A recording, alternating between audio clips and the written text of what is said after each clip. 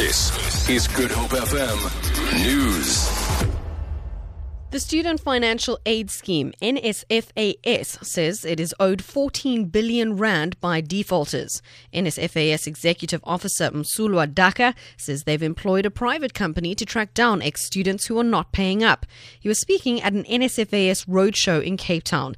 Daka says recent amendments to the tax laws allow SARS to share personal information of defaulters with the scheme. We're going to save costs because we don't have to go and pay for data from someone else. SARS is going to give us information for free of the people that owe us money so that it's easy for us to connect and link up with those people so that they can pay. It's linked to our contact center campaign. Once we know who you are, what's your contact details, we're going to send your details to the contact center and they're going to call you and say, so-and-so, you owe us for so much money, therefore you should pay.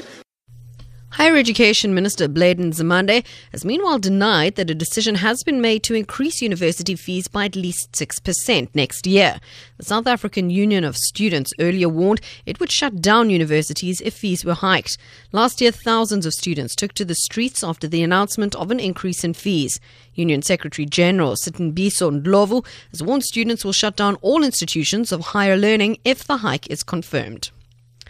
The DA has urged Parliament's Standing Committee on Finance to seek legal advice on whether it is allowed to grant Treasury a third extension in tabling SA Airways' financial results. Parliament today published Finance Minister Pravin Gordhan's letter dated July 7th asking for an extension until September 15th to table financial statements for the troubled national carrier.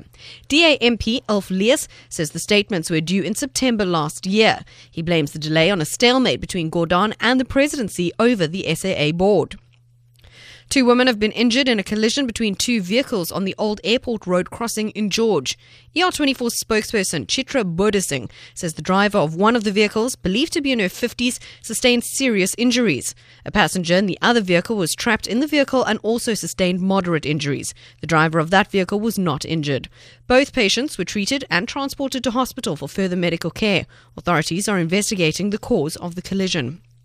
And finally, American police have detained 3 people in connection with a shooting at a Florida nightclub which killed 2 teenagers and wounded 16 more. The shooting happened in the parking lot of the club in Fort Myers, which had been hosting a teen night. Investigators are seeking to determine a motive for the shooting. The incident happened only weeks after a lone gunman who sympathized with jihadist groups killed 49 people at a gay nightclub in Orlando. For Good Hope FM News, I'm Jerry Saunders.